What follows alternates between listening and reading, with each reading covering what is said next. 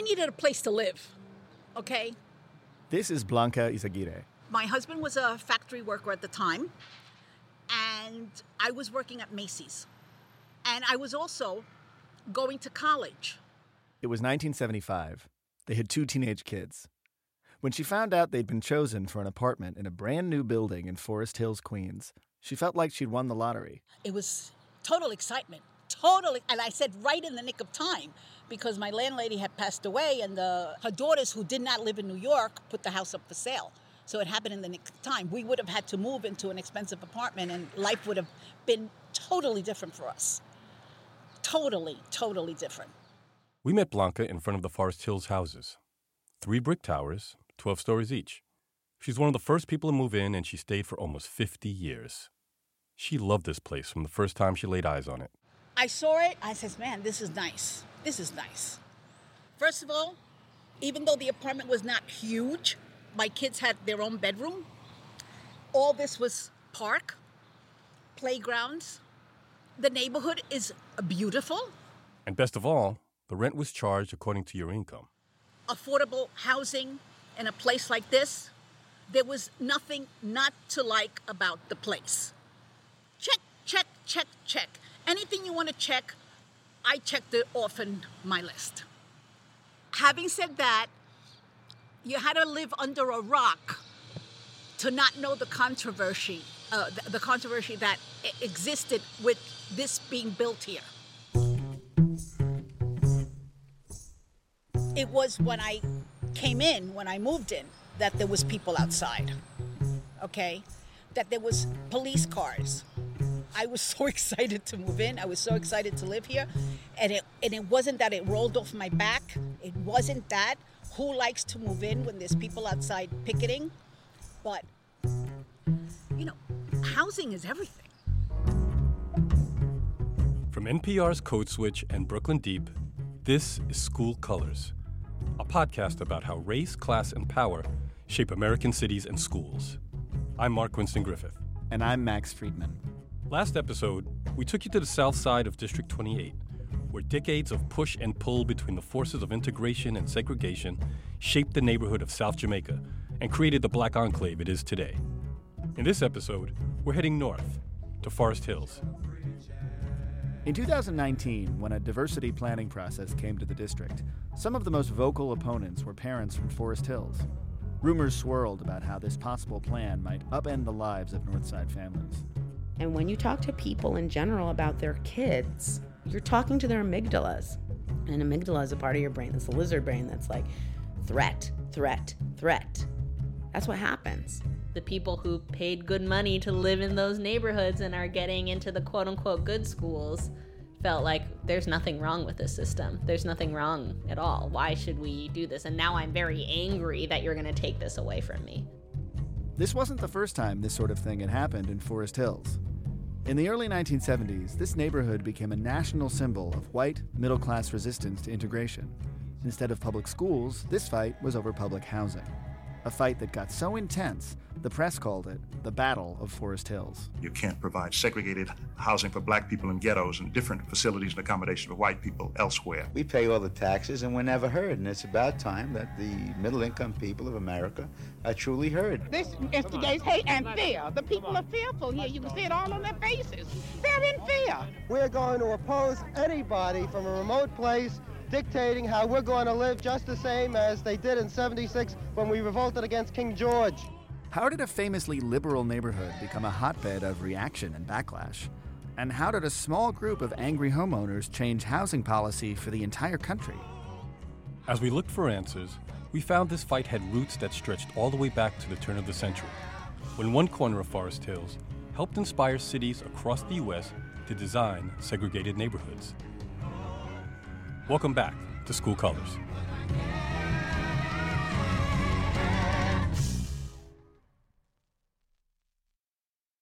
We are standing on the corner. Well, maybe you should say where we're standing. I think you have a better understanding than I do.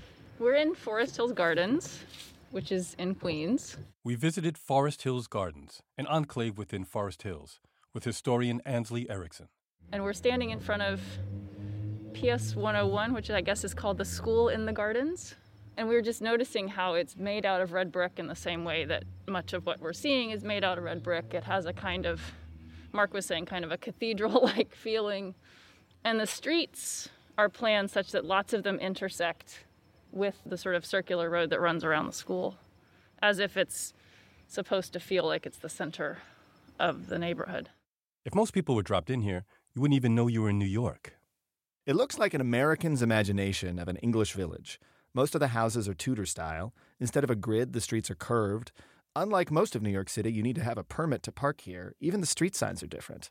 But we should notice, right, that this is one of the quietest places I've ever been inside the city of New York, which is totally on purpose, right? The big arterial roads are outside and people don't feel like they can enter, so you have less traffic. Forest Hills Gardens was built in the first decade of the 20th century as an urban oasis to prove that you could live the good life within the city limits, away from the chaos and the riffraff. It was designed by city planners not just for the people who were going to live here, but to serve as an example of a model neighborhood for the rest of the country. And certainly, their image of the model neighborhood was a segregated neighborhood. The field of city planning is an invention of the early 20th century. People are trying to, order and systematize what these elite white social reformer types think of as a disorderly city. Cities across the U.S. were growing incredibly fast. New York was no exception. It was dense and dirty and disorganized. And so people who either deem themselves or have been deemed by somebody else to be an expert get to say, this is what a neighborhood should look like, right? This is what the city should look like. One of these early city planners was a guy named Clarence Perry, who lived in Forest Hills Gardens and was inspired by the gardens to create something called the Neighborhood Unit. So the Neighborhood Unit is what one planning historian has called the most influential diagram in American city planning. The Neighborhood Unit is a little map of what Perry believed was the ideal neighborhood. It certainly looks like Forest Hills Gardens: curved streets, clear boundaries on the outside, and a school at the center. The idea is that your neighborhood is going to be as big as you need to generate enough kids to fill one elementary school. So the school is actually the thing that sets the geographic parameters for the neighborhood. Just as important as the geographic boundaries were the social boundaries. The Gardens had always been an intentionally exclusive community. You had to go through a background check and an interview to get in, and everyone who got in was white. For Clarence Perry, this sameness was not only ideal, but necessary. The great foe to community life is heterogeneity. The new method to which I refer produces homogeneity. Put like people together and give them common facilities to care for, and associations among them are bound to spring into existence. He applied this principle to every aspect of life, even children on playgrounds. A certain degree of racial and social homogeneity must be assured among playground patrons, or healthy play life will not occur. Perry wrote that his ideas about the Neighborhood Unit were exemplified by Forest Hills Gardens, and those ideas were very popular with other city planners. Over the following decades, hundreds of cities and towns across the U.S. used the Neighborhood Unit as a template to define neighborhood boundaries in relation to schools, then use those boundaries to preserve racial separation. But that's not even the most profound impact of the Neighborhood Unit. Starting in the 1930s, federal housing policy made it so that buying a house became the way you're supposed to build wealth in this country. If you want to have some money or some assets to pass on to your children, you buy a house, and you hope and you pray that house appreciates in value. That's the middle-class suburban American dream. Most of us take it for granted, but this was a policy decision with huge consequences. So this is where Perry comes to have a really clear influence and connection to the entire national housing market. The terms of guaranteeing mortgages for neighborhoods in the 1930s and 1940s and 1950s, they specify the social characteristics of the people who should be in the neighborhood if it's going to be worthy of these mortgages. And they specify parts of infrastructure, including schools. The 1938 underwriting manual for the Federal Housing Authority says not just the neighborhood should have the school for the kids who need to go there, but it says the neighborhood should have a school that doesn't have the presence of inharmonious racial groups. I mean, that's the language. If the neighborhood has a school that does have inharmonious racial groups, a home in that neighborhood is less likely to qualify for a federally backed mortgage. So if we really think about it, it's like it's federal policy to put money towards neighborhoods with segregated schools and federal policy to keep money away from places with integrated or racially mixed schools. But it's not like the government was putting money equally into all segregated communities. More than 98% of mortgage dollars during this period went to white people. Black people are largely locked out of this story about mortgage access and therefore equity accumulation. And so white people are profiting from a highly segregated housing market that is predicated on segregated schools. I think this is so important because there is a persistent way of talking about school segregation in the U.S. that goes something like, well, we have a lot of residential segregation. And so schools are segregated because neighborhoods are segregated. And what might come after that is a kind of shrug. So we can't do anything about that. So there's nothing to be done about school segregation. The neighborhood unit forces us to confront a different story. Influential people who were helping people make zoning decisions and city planning decisions and school location decisions all over the country, definitely from the 30s through the 50s and 60s, when a lot of the landscape of the U.S. city got built, were absolutely thinking about schools and housing in connection with each other. And when they were thinking about the two in connection with each other, they were also conceiving of both of them as deeply segregated institutions. So we can't do this false separation between schooling and housing. Like, they've been built up together. So next time somebody tells you that cities outside the South were segregated by accident, or because of the personal prejudices of individual white people, or because black people just prefer to live together, bring them to Forest Hills Gardens and tell them about Clarence Perry. The homogeneity of Forest Hills Gardens was not only about race. For decades, Forest Hills Gardens remained elite, white, and Christian. As the original general manager wrote, the Hebrew and the Gentile do not come together in a natural way as social friends and neighbors. But the Gardens was only one part of Forest Hills. And ironically, as the rest of Forest Hills grew up around the Gardens, it became famously Jewish.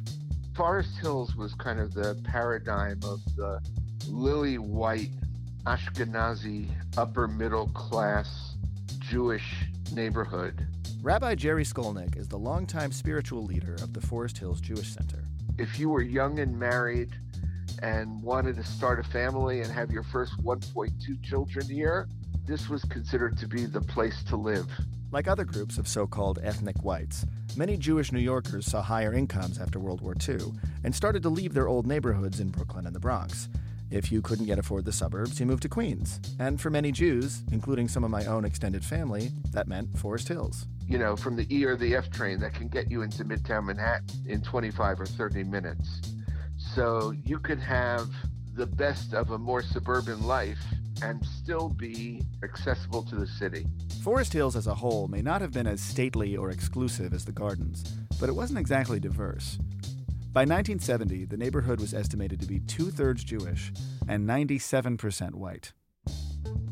All this put Forest Hills on the city's radar when it went looking for places to build new public housing. And how was Forest Hills chosen?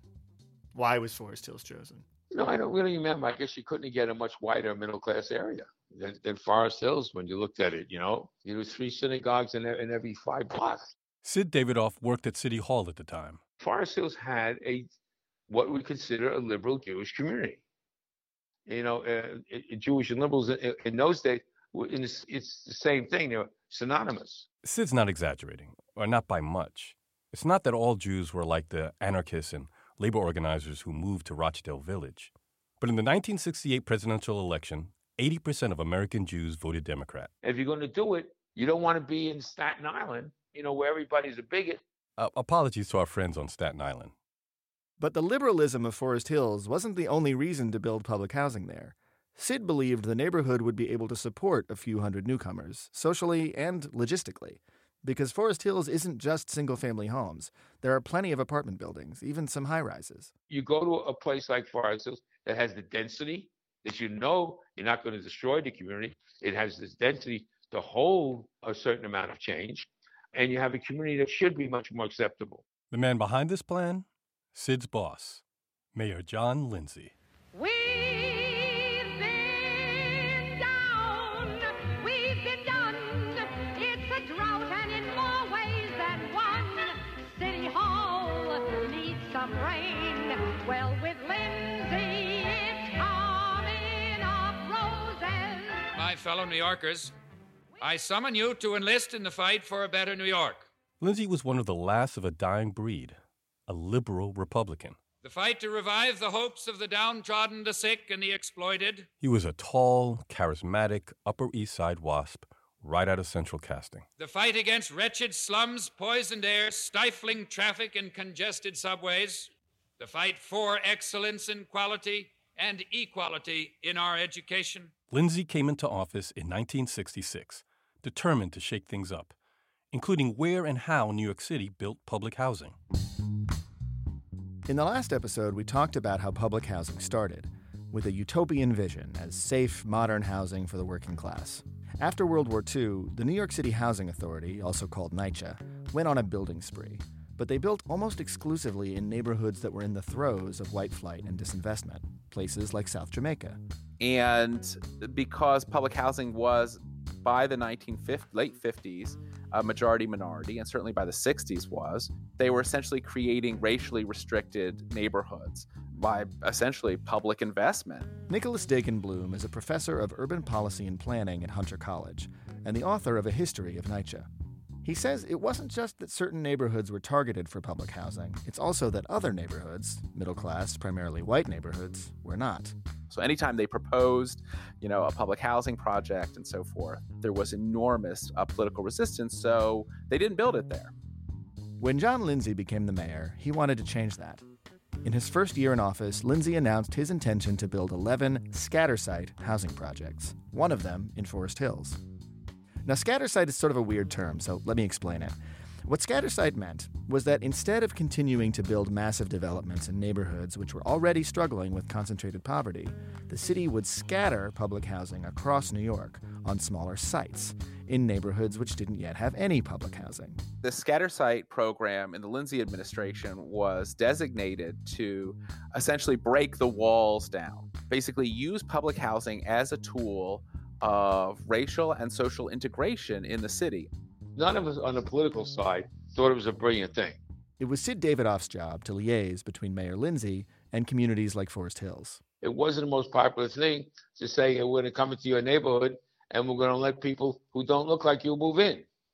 So you knew it was going to be a political football and a real problem for him. But he felt that was his job. He said, this is what we're going to do. You don't like it? I'm the mayor.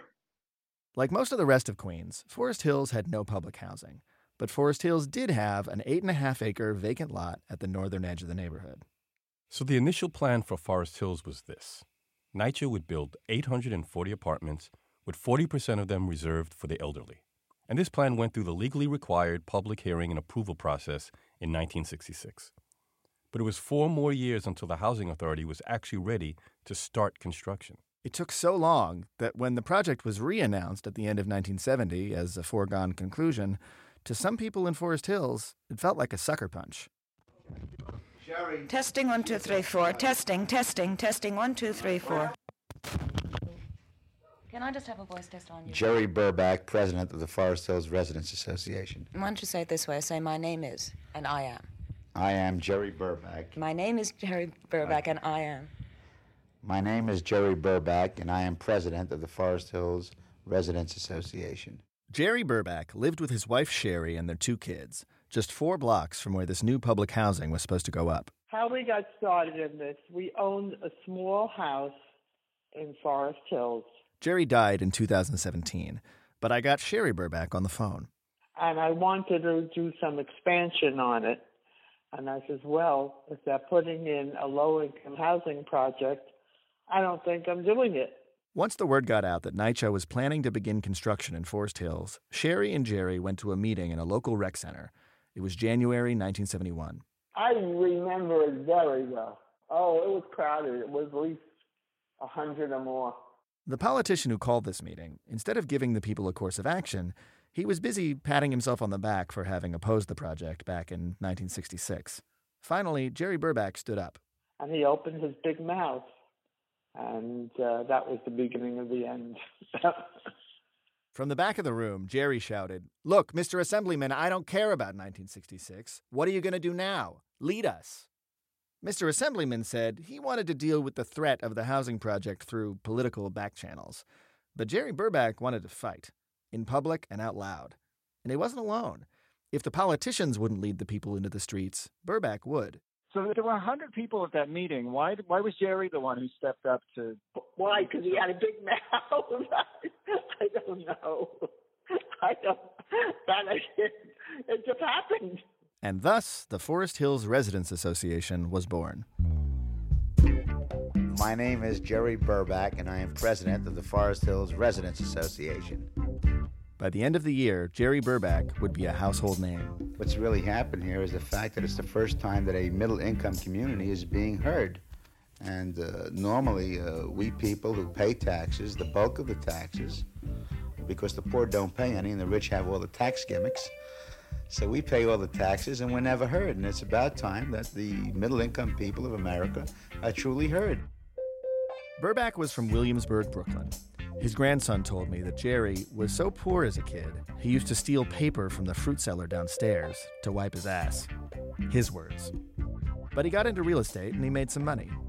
Here's how somebody who interviewed him at the time described his business. Quote, he buys old tenement buildings, evicts the tenants, renovates the buildings, and rents them at a higher rate. He says that he is thereby helping to improve the city's housing stock. Sounds like gentrification to me. His enemies called him a slumlord. Do you remember Jerry Burback? Yeah, I remember. I remember. I'm not a big fan. That's Sid Davidoff again, who worked for Mayor Lindsay. I knew him, never liked him, don't care. Can you describe him to me? If I remember, he was heavy set. Uh-huh. And I'm being nice. Loudmouth, not an intellectual. Kind of like me. Maybe that's why I didn't like him. Burback knew right out the gate that what he needed was publicity. So not a week went by without his association putting on some kind of protest or parade. They would interrupt public meetings, shouting and chanting and marching around. They'd storm the stage and commandeer the microphone. It was a good picture of the 6 o'clock news. But I don't remember him having any great organization. Actually, Jerry Burback claimed the Forest Hills Residents Association had 2,000 members. But whatever the real numbers, he turned out to be exceptionally good at mobilizing his people. And he was good at getting attention for himself, too. He made nice with reporters, and he gave terrific quotes. On one side of this fight, you had Jerry Burback. On the other was the chairman of the New York City Housing Authority, Simeon Golar. You know, I'm a lawyer and I think a pretty good American. I happen to be a black American. Here he is in a radio interview from 1971. But I believe the Supreme Court when it says that the Equal Protection Clause of the 14th Amendment, which says no person shall be denied the equal protection of the laws, really means that if you're giving a government service, in this instance, you're giving housing for poor people, that you can't provide it unequally. You can't provide segregated housing for black people in ghettos and different facilities and accommodation for white people elsewhere. To meet my father, the first thing that you would notice about him is his height. Golar died in 2013. Here's his daughter, Charlotte Golar Ritchie. He was a very tall man. He was 6'5.5". So he stood above most of the people we would encounter. You know, he had a big booming voice. He had a loud laugh. One thing Jerry and Simeon had in common, they both grew up poor. Simeon Golar was a child of the Jim Crow South. We have driven to South Carolina, so I have seen my roots. I have seen where he came from. I saw the gray wood-framed house. On at least one occasion, my dad saw the Ku Klux Klan marching down Main Street. When Simeon's father lost his job, his family came to New York, part of the great migration of black people moving north, looking for opportunity. One of the opportunities they found here was public housing, which was like a dream. Mainly because it had these wonderful amenities in it, including indoor plumbing. Simeon Golar was the first person to ever run the housing authority who had actually lived in public housing. If NYCHA had been its own city, it would have been bigger than Pittsburgh, and Golar was like the mayor.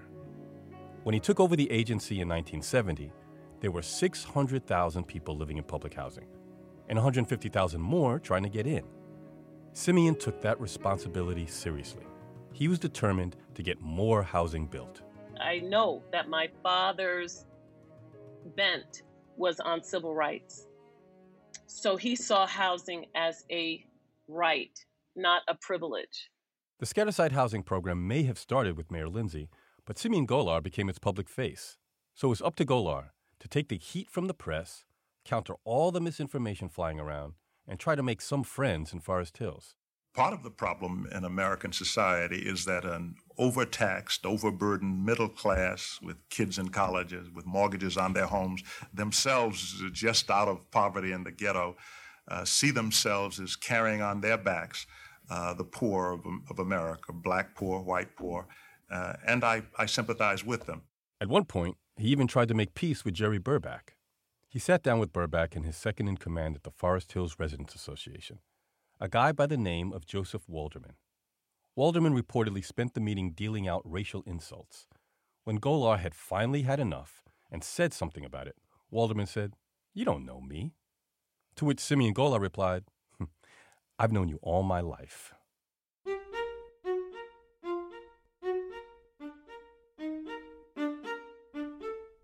As spring turned to summer turned to fall, the opposition only grew. Here's Eleanor Fisher interviewing Jerry Burback for WNYC. Is there any kind of compromise you can see working out exclusive of simply stopping the entire development? Well, I think that has to come from City Hall, and it must be dialogue. At this point, I don't know what can be worked out, but I do know one thing, that this business of racism must stop because it has the potential of becoming a tinderbox. In case it's not clear, when Jerry says this business of racism, he means people calling him and his followers racist. But remember, the Forest Hills Project had already gone through the whole required public process and been approved back in 1966. Legally, Burback and company could make as much noise as they wanted. Forest Hills was a done deal. So, on November 18th, 1971, the Housing Authority announced that construction of public housing in Forest Hills would begin. That night, Jerry Burback rallied his followers and led them in a march through the neighborhood. They blocked traffic in the streets and on the highway. There were hundreds of them, armed with picket signs and flaming torches. One of their signs read, "Lindsay is trying to destroy Queens. Now Queens will destroy Lindsay." When they got to the project site, they started throwing rocks and bricks and even hurled their torches over the chain-link fence. The next day, Jerry's Torchlight Parade was on the front page of the New York Times. Mayor Lindsay called the demonstrators deplorable. Forest Hills was now officially a national story. Forest Hills, Queens County, New York City. It started out as a simple housing development for the poor. Today, it's a national symbol of middle-class opposition to economic integration in suburban and semi-suburban areas. This was a national story because it had national stakes. If New York City gave in to these protests, Forest Hills could become a template for other middle-class communities who wanted to stop any use of government housing for the purpose of integration. We are against any kind of low-income housing unless the people in the immediate community want it. And we're going to oppose anybody from a remote place dictating how we're going to live just the same as they did in '76 when we revolted against King George. So what were these protests really about? What was Forest Hills so afraid of? After the break.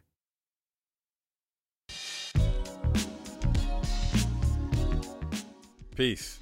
Mark here. If you just can't get enough of school colors and you live in New York City, we have some good news for you. We're having a live event. Join us for School Colors Live at the Queens Public Library on Thursday, December 15th at 6 p.m. Mark and I will interview Schools Chancellor David Banks, then talk about the making of the show and take questions from the audience. Get more information and reserve your free tickets at the link in the show notes. Co-sponsored by the Queens Public Library, Chalkbeat New York, and the city. See you there.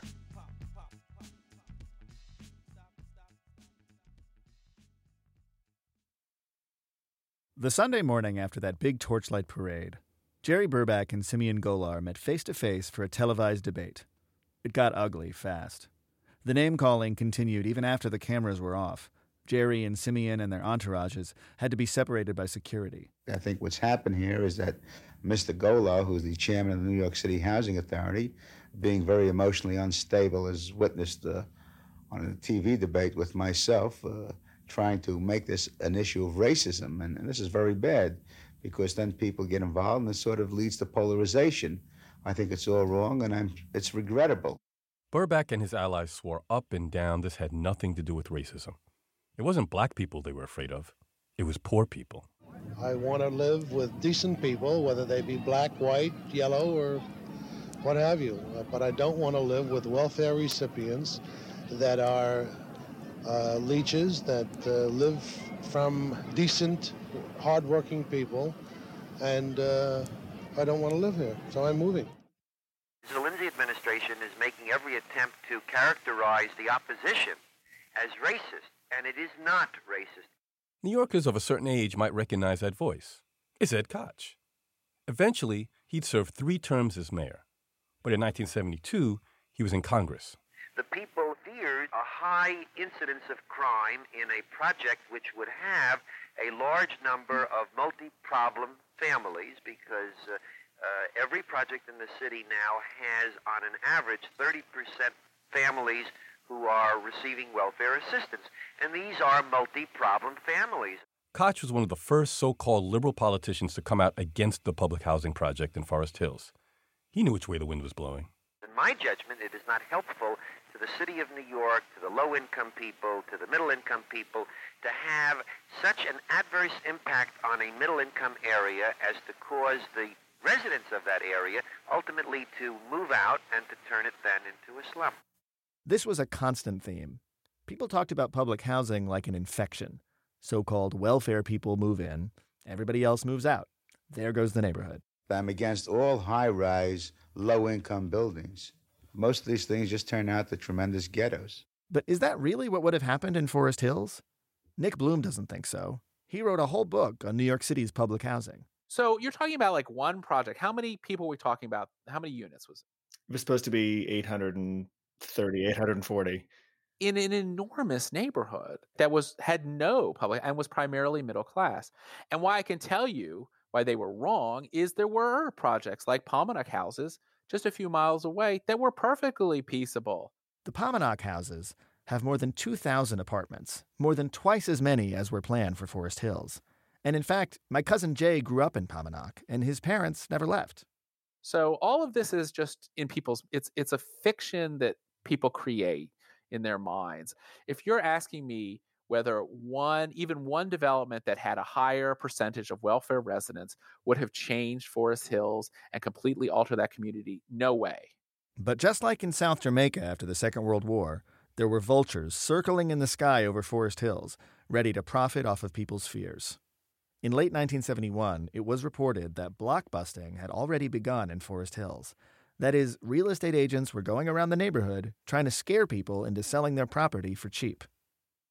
Even so, that doesn't fully explain the intensity of these protests. You just can't separate all this talk about welfare and crime from race. A Sunday morning at the site in Forest Hills, thousands of demonstrators are out picketing. A well-dressed black woman, she later identified herself as a school teacher, wanders onto the scene, and an argument develops. White, black, I don't care who it is. The white trash is the same thing as black one. When they move in, that's where the project goes. We are responsible for it. Yeah, listen, We are responsible for I'm these working people. and my husband's working. How many people are on welfare? Is it their fault that they're on welfare? That's society's fault Let that them they're go on to welfare. work, like I do. Right. I work with my two hands like anybody else. I feel that if you could put this much energy into helping people make an adjustment in life, that we would have a good world to live in. But I think that this instigates hate. This instigates hate and fear. The people are fearful here. You can see it all on their faces. They're in fear. I have a distant relative who's lived in Forest Hills since 1961. When I asked him about this story, he told me he never really understood all the hullabaloo, but there was no question in his mind what was behind it. They were afraid of the Schwarzes, he said. That's a Yiddish slur for black people. When opponents of public housing in Forest Hills weren't talking about the substance of the issue, the who and the what and where of the housing project. They talked about the how, the process. The residents of Forest Hills feel that they should have some sort of say in the destiny of their community. When it comes to the middle-income community of Forest Hills, there is no such thing as community participation. Well, it's been argued on the other side that if the residents of middle-class areas had say over whether low-income housing developments would be built, there never would be low-income developments built. I don't believe that statement, Ms. Fisher. I don't believe that statement at all. I think that low-income projects can be built, they should be built, but I'm a firm believer in community participation, and the people just don't want this rammed down their throat. This was Simeon Golar's response.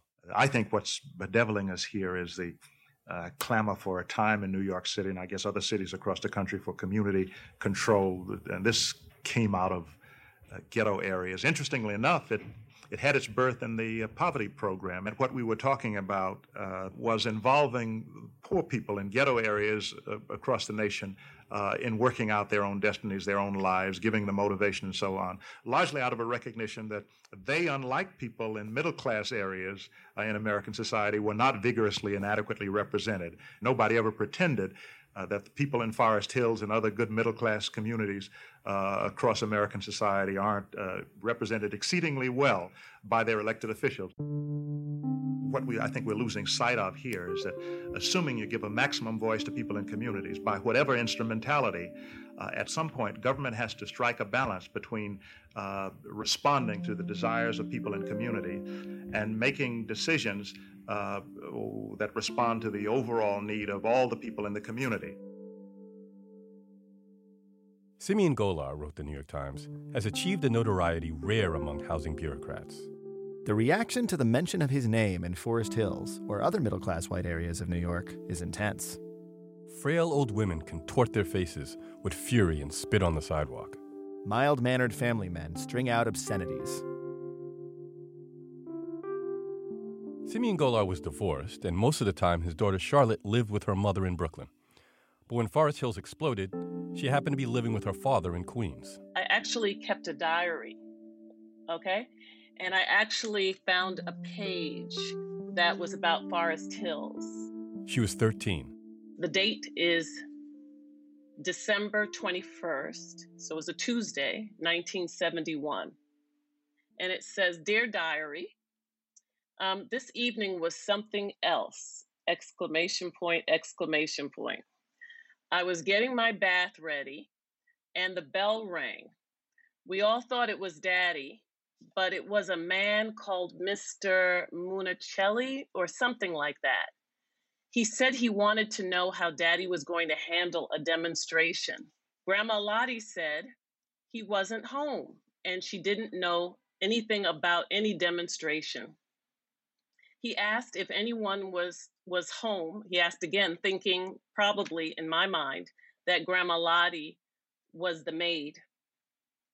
Grandma Lottie in return said, I'm someone. I'm his mother.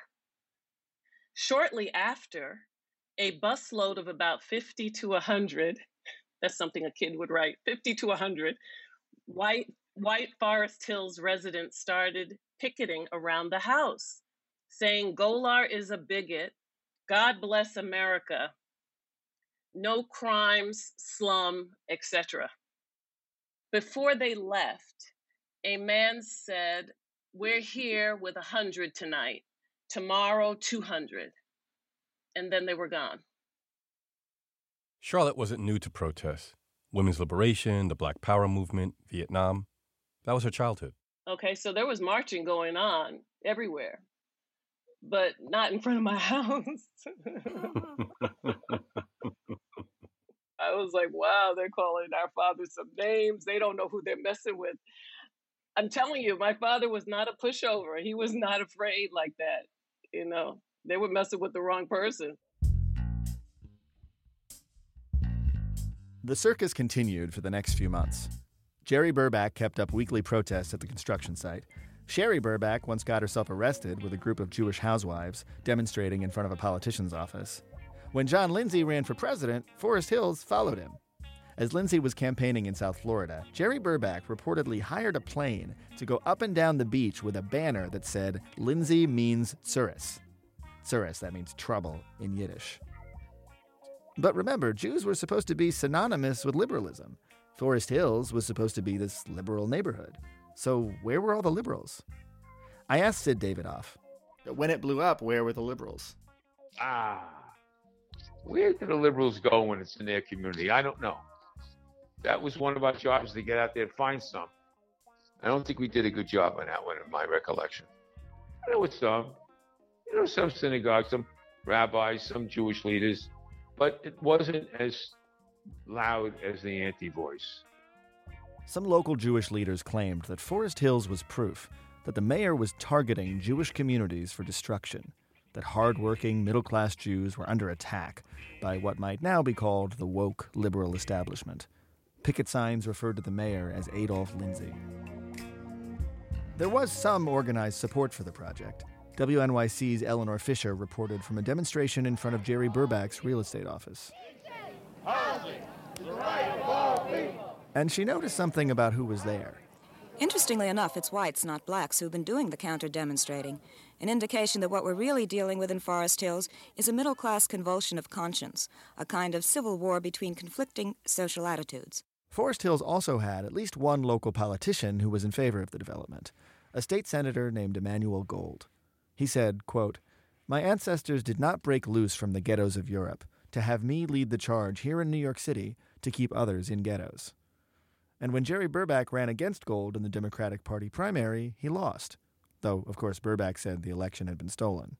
So, loud as he was, Jerry Burbach did not necessarily represent the broad majority he claimed. Mr. Burbach, can you tell me, please, where do matters stand now? Well, there's been a new lawsuit just entered the other day. The Housing Authority, along with Mayor Lindsay, have been served on the basis of fraud. There's going to be other lawsuits coming. But in May of 1972, the opposition had their final lawsuit dismissed. It seemed as though the path was clear for construction in Forest Hills. And yet, this is when Mayor Lindsay decided to compromise, after standing firm for months, just when it seemed like the battle had been won. Why? The opponents have no legal strength. They have exhausted the courts and the legislature, and they are now at the mercy of the mayor. But the matter is not that simple. These are the words of a relatively obscure Queens lawyer named Mario Cuomo.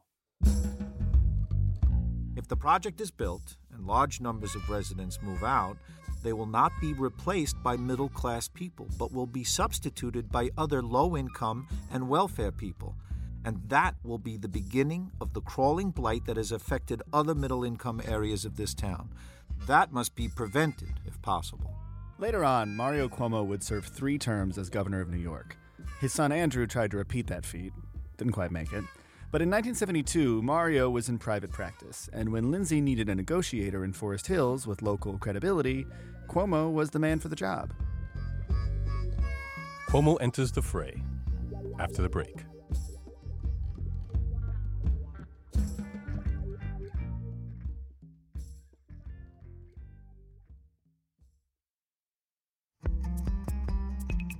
You know, I'm not just a journalist. I'm a community organizer. And when Max and I first set out to make School Colors, we always envisioned the podcast as a tool for organizing and education. So every time we get an email from someone telling us how they're using the podcast in their work or their community, it's like music to our ears. Seriously. The thing is, we don't know about any of that activity unless you tell us. So if you have shared School Colors with a class, community, or group, or even if you're just thinking about it, please fill out our audience survey. It should only take a few minutes. You can go to schoolcolorspodcast.com/survey or follow the link in the show notes. Again, that's schoolcolorspodcast.com/survey. Thanks.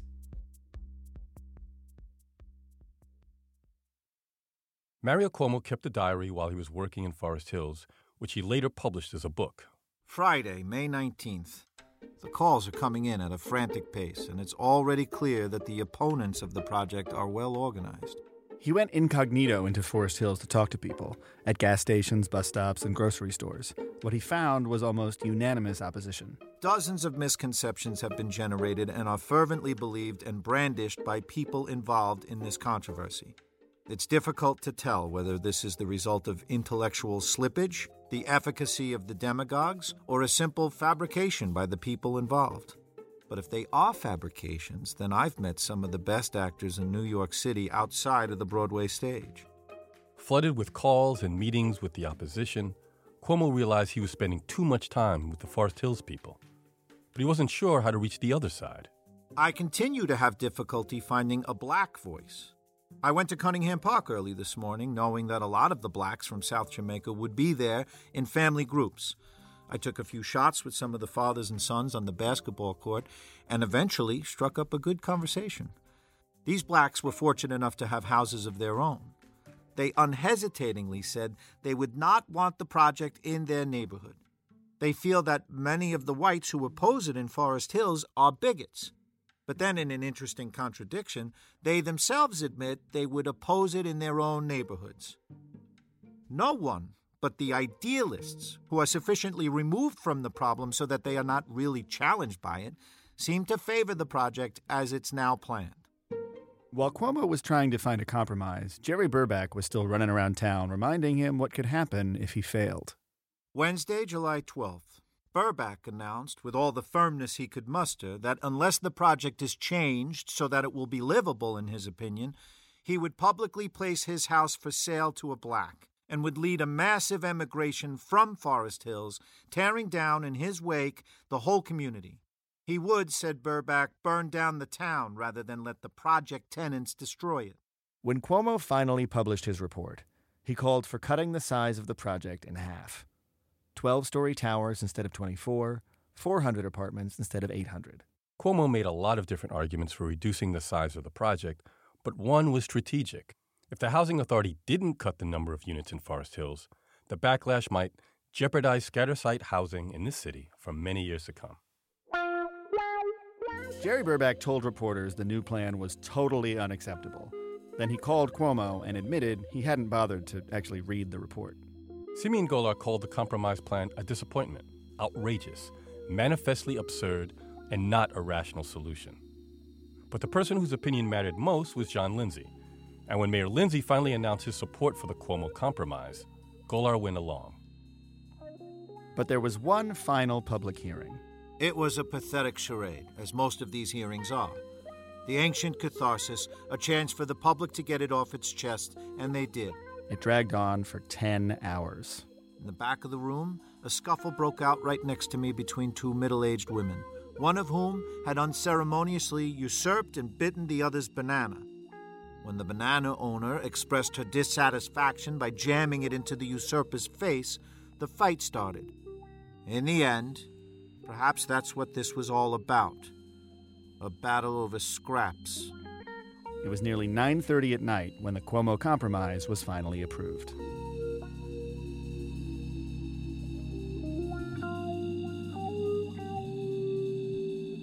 Hardly anybody remembers this story today, except as a milestone in the rise of Mario Cuomo.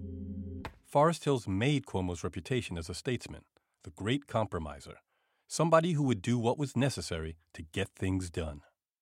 But I found a record of this speech he gave just a few months after Forest Hills, and I got a look at the darker side of his pragmatism.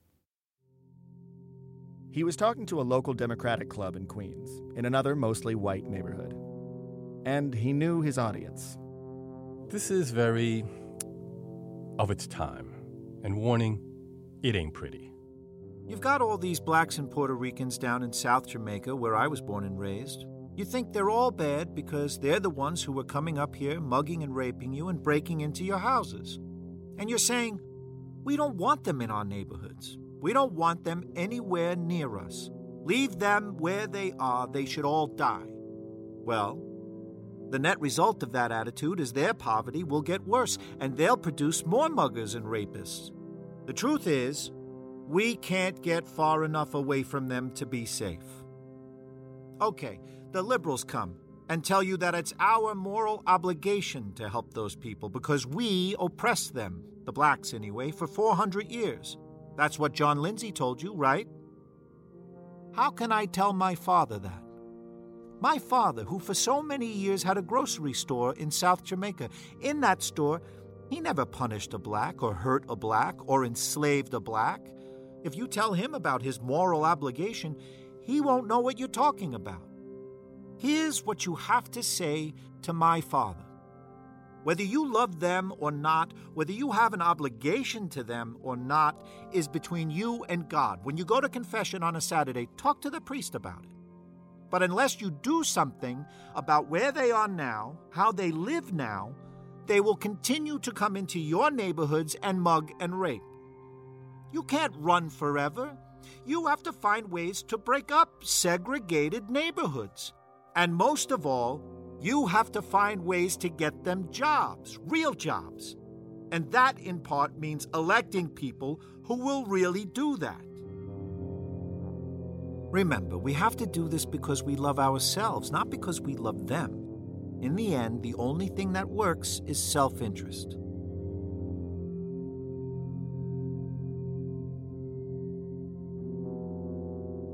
Look, I'm a veteran community organizer, and any organizer will tell you that self-interest is what motivates people to take action. That's hardly a new or profound idea. But preaching self-interest can go too far, can be destructive, when something can only be good if it's good for me. Cuomo doesn't even bother with the common good, never hints at the humanity of black folks. He's willing to play to these people's basest impulses, no matter how racist.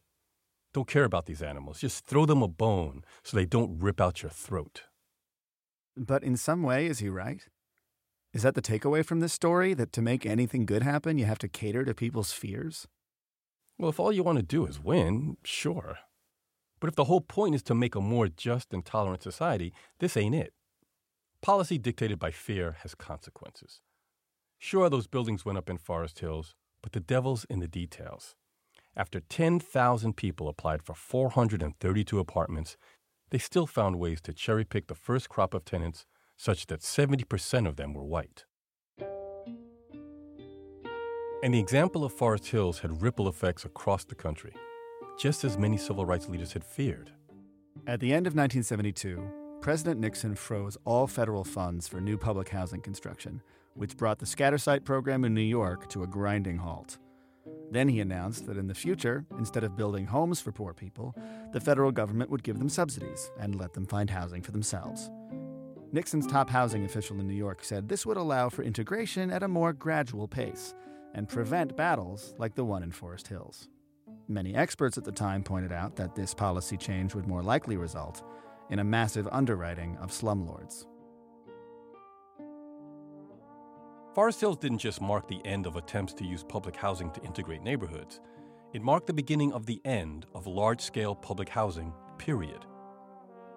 In the 30 years before Forest Hills, 150,000 units of public housing had been built in New York City. In the 30 years after Forest Hills, only about 30,000 units were added, and most of those were renovations or reserved for the elderly.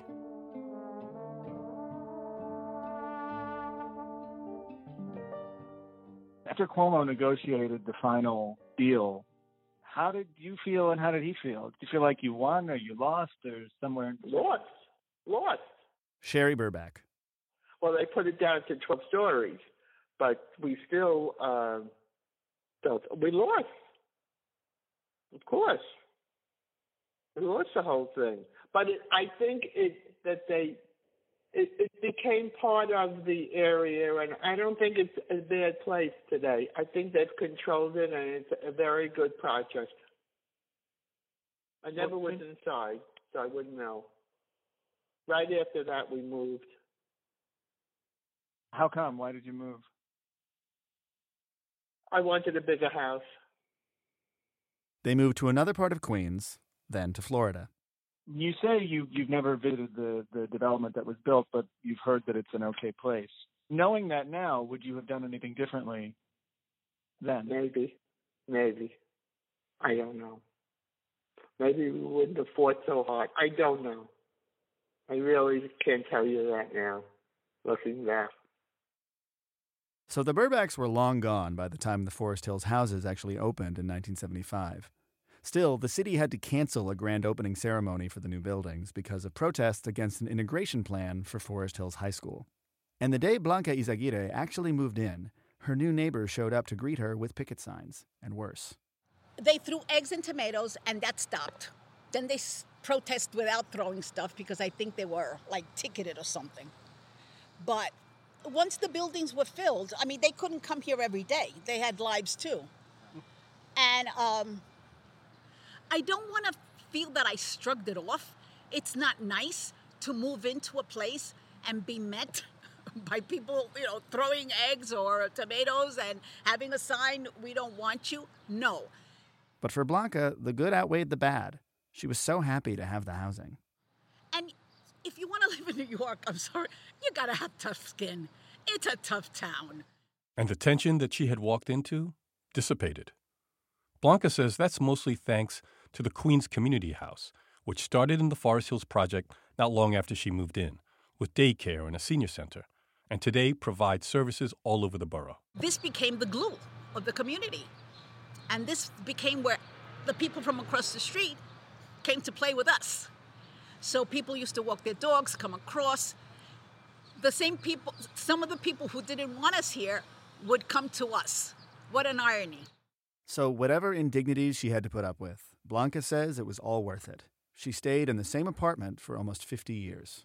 I'm grateful for where I live. I'm grateful for the time that I was in, because any other point I wouldn't have been able to achieve or to do what I wanted to do. She finished college, got a master's degree. After she got divorced, she raised 2 kids as a single mom. I would have never would have accomplished what I did if I was not living in affordable housing. It was not going to happen. I consider myself that I got lotto in life. It sounds corny. I know it might sound corny to you. I bore you to death with my Pollyanna shit, but it's it's what happened to me.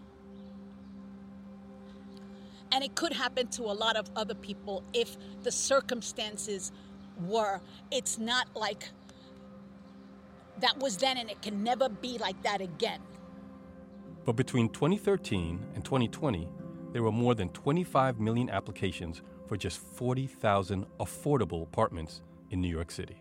People are being tripped. There's obstacles to surviving.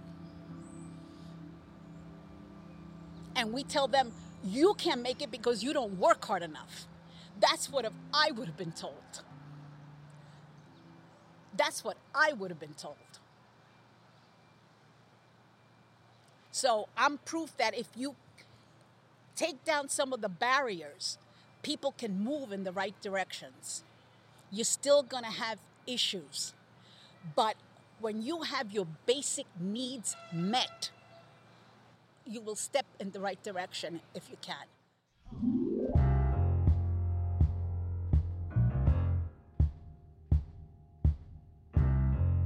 On the next episode of School Colors, we've been to the South Side, we've been to the North Side. How did they become part of the same school district? We follow 3 decades of struggle for power and resources in District 28. There has always been in District 28 a clear sense of the North and the South. All the black kids stayed in the black schools and all the white kids stayed in the white schools, and they didn't want to integrate. They did not want to integrate. Here you have a predominantly white school board telling a black community that you can't appoint this black principal because you don't like. Well, it's easy to see how that can be converted into a racial issue. They were real SOBs. They did everything in their power, everything, to keep our schools from being even with theirs. It wasn't like we were looking at other schools and saying, well, how come they get this and we got that? We just survived.